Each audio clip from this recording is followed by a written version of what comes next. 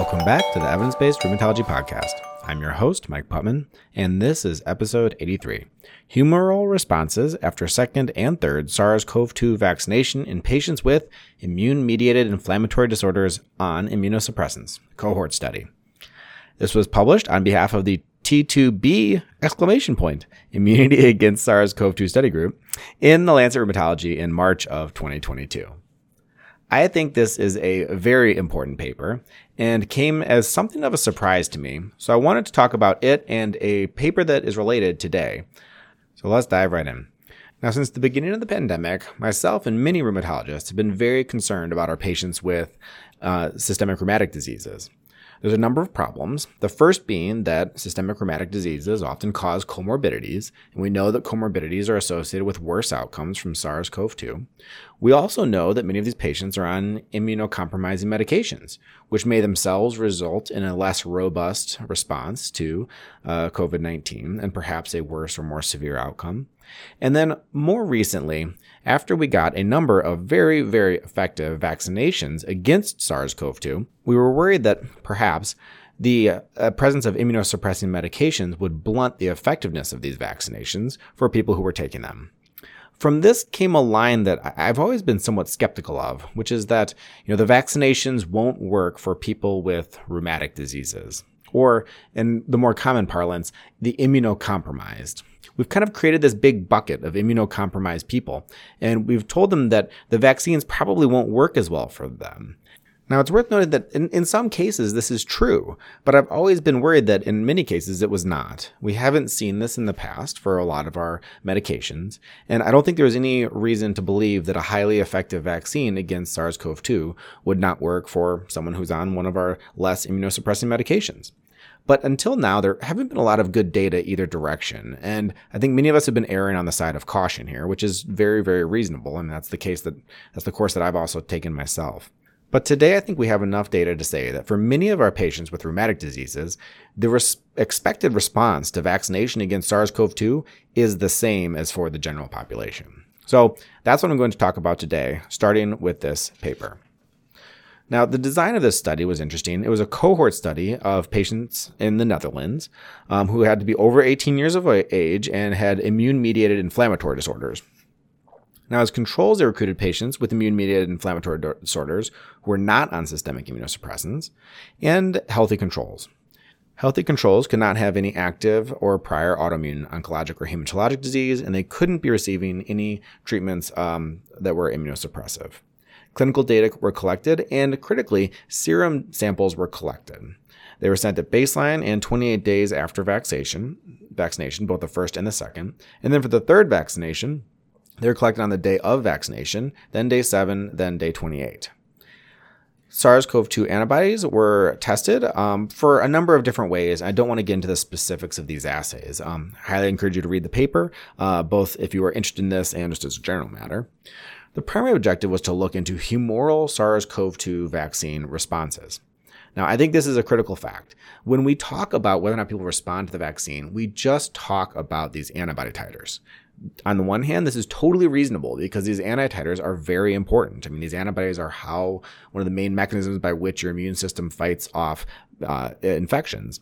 Now, the flip side, though, is that it isn't the only part of your immune system. And we've known this forever. In patients on rituximab, where we dramatically reduce their ability to form antibodies, they do have a higher rate of severe infections, and they are more likely to get infections, but it never reduces their immune system to zero, and many of these patients live completely normal lives. And so at baseline, our assumption should be that antibodies aren't the only thing that matters. I'll get to more on that later. And in addition to this, they set 15% is what they consider to be a clinically meaningful or clinically important difference in antibody titers between, cases or controls. I mean, that's fine, that's reasonable, but this isn't like a validated outcome. What really matters to me is how patients actually do. And this is all kind of just guesswork, to be totally honest. Now, patients were included if they had SARS-CoV-2 or if they had not. The majority of the cohort wound up being people who did not have it. Speaking of that cohort, between February 2nd and August 1st of 2021, they included over 3,000 participants in their cohort, over 2,300 of whom were included in this analysis. This is just astonishing. One of the most frustrating things about the age of COVID-19 has been the number of redundant and multiplicative studies that have just asked the same question, underpowered in small cohorts, and have just been totally unable to answer it. And let me tell you, I have been part of the problem. I have participated in projects like this, and I've always meant the best, but it's frustrating because a lot of these small studies can't answer the question. And that's why I think this paper is so exciting, because this is actually a cohort that's capable of answering the question, does a patient with a rheumatic disease on immunosuppressant respond to vaccination? There were a lot of patients here. Now, the majority were female, which we often see. The majority received the Pfizer vaccination, and the majority were on one immunosuppressant, which is interesting. I think a lot of our patients are on multiple immunosuppressing medications, so that obviously will increase the risk. And there were a number of different diseases. 14% had rheumatoid arthritis, but then there were also spondyloarthritis. There were 10% with lupus, then 16% with Crohn's disease, 13% with MS, 6% with atopic dermatitis. So it was kind of a mixed bag of actual diseases. And I think that's important when you're reviewing this study, which is not only rheumatic diseases, but I don't think there's a strong reason to believe that an immunocompromising medication would affect someone with RA differently than IBD necessarily when it comes to COVID-19 antibody response. So what did they find? Well, in the control group, 97.2% of patients seroconverted after vaccination. So it's worth noting that not 100% of the controls seroconverted. What were the numbers among our patients? Corticosteroids, 94%. IVIG, 94%. Methotrexate, 97%. Purine antagonists, 96%. TNF inhibitors, 99.5%. Ustekinumab, 97.8%. This table I did a double take when I saw it. I couldn't believe how good the seroconversion rates were among patients on these drugs. They also calculated risk ratios for all of our therapies. And across the board, with one notable exception, which I'll talk about later, there was just no difference. It looked completely the same as far as seroconversion is concerned. I think that's incredibly good news. Now, when you actually look at the titers themselves, there were some modest differences. So patients who got methotrexate had a smaller fold increase in titers. Although if you actually look at the graphs, the vast majority were over a number where we think they would be creating neutralizing antibodies. So this is probably a numerical difference that, in my opinion, would be unlikely to result in a practical difference for a patient. The same was true for TNF inhibitors. So for a number of our diseases, I think it's fair to say that the response will be reduced, though it is certainly not fair to say that there will not be a response, because across the board, seroconversion rates were similar or the same to controls.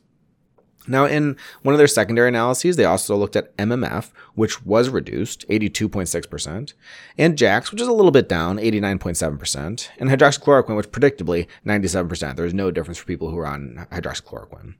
I think that there's a small signal for JAX, obviously nothing for hydroxychloroquine, and there's a moderate signal for mycophenolate. Now, before I go on, we really need to talk about rituximab, because anti-CD20 therapies are obviously a place where we're more worried. We're giving a drug that is explicitly targeting the ability to form antibodies, and for CD20 therapies, there was definitely a reduction in both seroconversion, so apart from those very high numbers for other drugs, for CD20s it was 30.5%, and titers themselves. The numbers were just smaller across the board. There was still a group of people who seroconverted and who generated adequate titers. So this is not that people who are on CD20s don't respond at all, but this group clearly responded less well. Now, as I said earlier, they did look at third doses, and it was interesting. Now, for most of the drugs, the third dose didn't substantially boost titers because, truthfully, for most of the patients, the titers were good after the first and second dose. Now, that's not true for mycophenolate, which, as I said, there are some reduced titers, but the booster really did seem to help with mycophenolate. People went from 50% or 6% seroconverting to 89.5% seroconverting. So a big take home from this study for me is that patients on mycophenolate are very likely to benefit from boosters, and that is a group where you should really, really be thinking about boosters. I've been recommending boosters for all my patients on immunocompromising drugs, so I don't think this would change too much of how I've been behaving, but for people on mycophenolate, I'm very much going to reinforce that, and I think that this is the group where we've probably made a big difference by getting boosters out there. Now, for CD20 therapies, the booster response wasn't as impressive. It was not statistically significant. It went from 37% to 46%. So it did go up. And I imagine there is some benefit to boosting people on rituximab. I have been strongly encouraging boosters in that population, and I will continue to do so after this. Now, the big caveat to this study is that they didn't really show what I really care about, which are clinical outcomes. So let's talk about a study that did this. This is another article that was published in April of 2022 in Lancet Rheumatology, and it was entitled Vaccine Effectiveness Against SARS-CoV-2 Infection and Severe Outcomes Among Individuals with Immune-Mediated Inflammatory Diseases Tested Between March 1st and November 22nd in Ontario, Canada, a population-based analysis. Now, this is a really interesting study. This was a test-negative study design, which is one way to assess vaccine effectiveness in a cohort. The idea of this design is that you take everyone who is tested for a disease, in this case, COVID-19, and you say, the people who tested positive are going to be our cases, and we're going to treat the people who tested negative as our controls. So you're building a case control study. And one nice thing, one of my rules for case control studies is that you want your cases and controls to be coming from the same population as much as possible. And in this case, if you're looking at the same centers, which they did in this study, and the same testing, which, they did, you may be able to approximate that pretty well. Now, the caveat for me in this design and in this era is that there's a lot of people getting tested for travel and things like that. And so I imagine there are systemic differences that relate to the people who tested negative. I suspect that those people are healthier. I also suspect that those people were more likely to get tested and therefore more likely to be engaging in health conscious behaviors. And so I do think that there's some risk of systemic bias in here. Which direction will that bias go? Well, if your control group is generally healthier and generally avoiding SARS-CoV-2 and generally less likely to have severe outcomes, that will make the treatment group look worse. So it will probably make your effectiveness numbers worse than they otherwise would have been. So keep that in mind when we're thinking about test-negative control designs in the era of COVID-19. So in this study, they looked at all people in the general population of Ontario. They had a very large cohort of people with systemic rheumatic diseases. They had patient-level data, but this was an EMR study, so it was based on a diagnosis codes.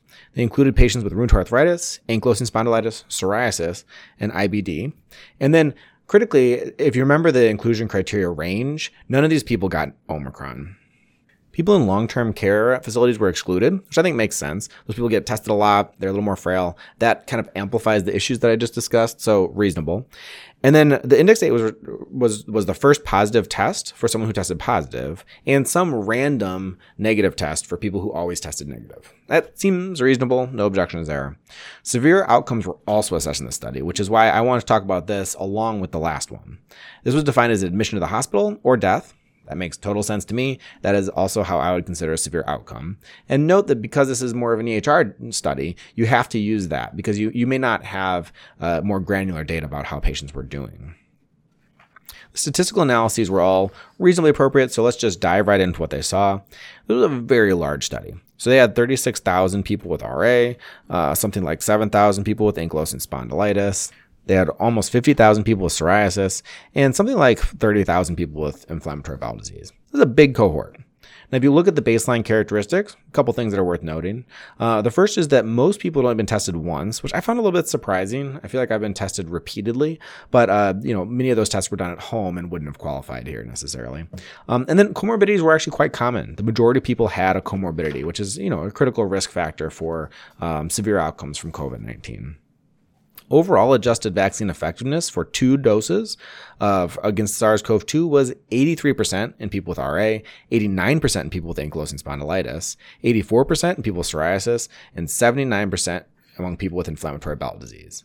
That is really, really good.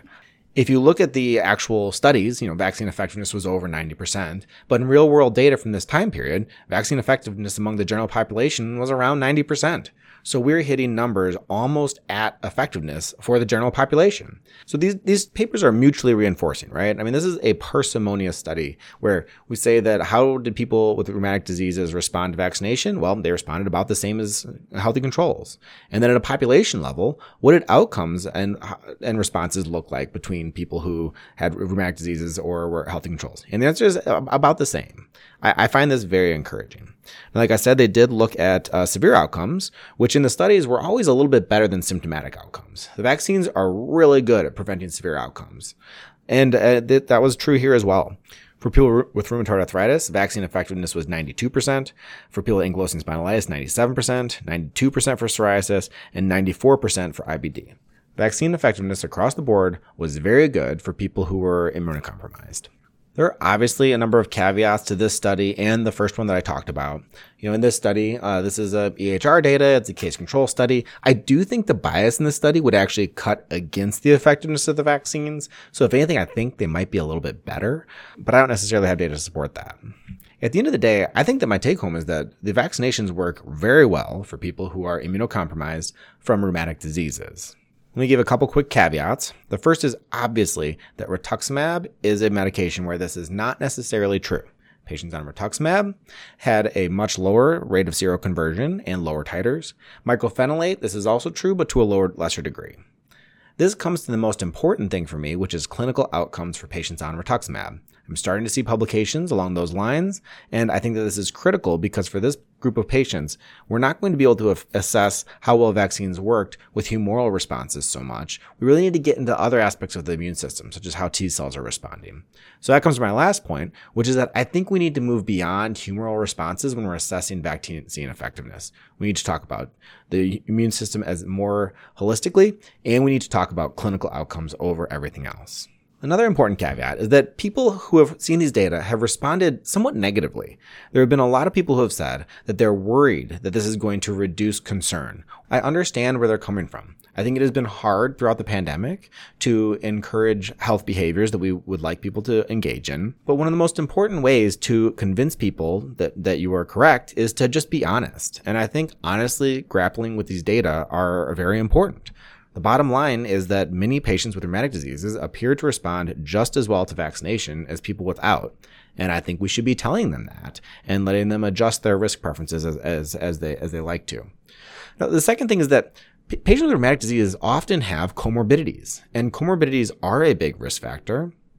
Things like diabetes and hypertension and a lot of the problems that glucocorticoids cause. So this is another reminder to me to try to limit glucocorticoids and the sort of medications that cause comorbidities as much as humanly possible. I have also made efforts to stretch rituximab, but the truth is that a lot of people are on rituximab for a very good reason. And in many cases, people's risk from rituximab of SARS-CoV-2 will be outweighed by their risk of recurrence of vancovasculitis or something along those lines. So I don't think this is a medication that we can give up entirely. Rather, we should be doing efforts to limit its use, which we already should have been doing, and we should be considering spacing it when able, which is something that I think a lot of us have been doing. In summary, I find these data very encouraging. I think it's time to start saying that for most people with rheumatic diseases, they are going to respond the same to vaccination as the general population. I think this is an important message because I think encouraging vaccination is one of the most important things that we can do. It has been the thing that has really turned this pandemic around in many ways. I understand why people want to keep concern levels high because we're all worried about bad outcomes from COVID-19. But I also think that being honest about how well the vaccines work is a way to encourage vaccination. And I actually think that at a population level, talking about the vaccines in a positive light is just a good thing to be doing. So I'm going to be using these data to encourage my patients to get vaccinated if they haven't been already, and to encourage boosters, especially for patients on mycophenolate and rituximab. And I think that in the future, we'll have a lot more data about clinical outcomes. That's it for this week. Thank you so much for listening. Please feel free to weigh in yourself. Follow me at ebroom.com. I also have a newsletter. You can find that from my Twitter bio at ebroom. Just click on the link to the newsletter where I discuss this and other issues. Would love to hear from you there. Thanks so much for tuning in and have a great week.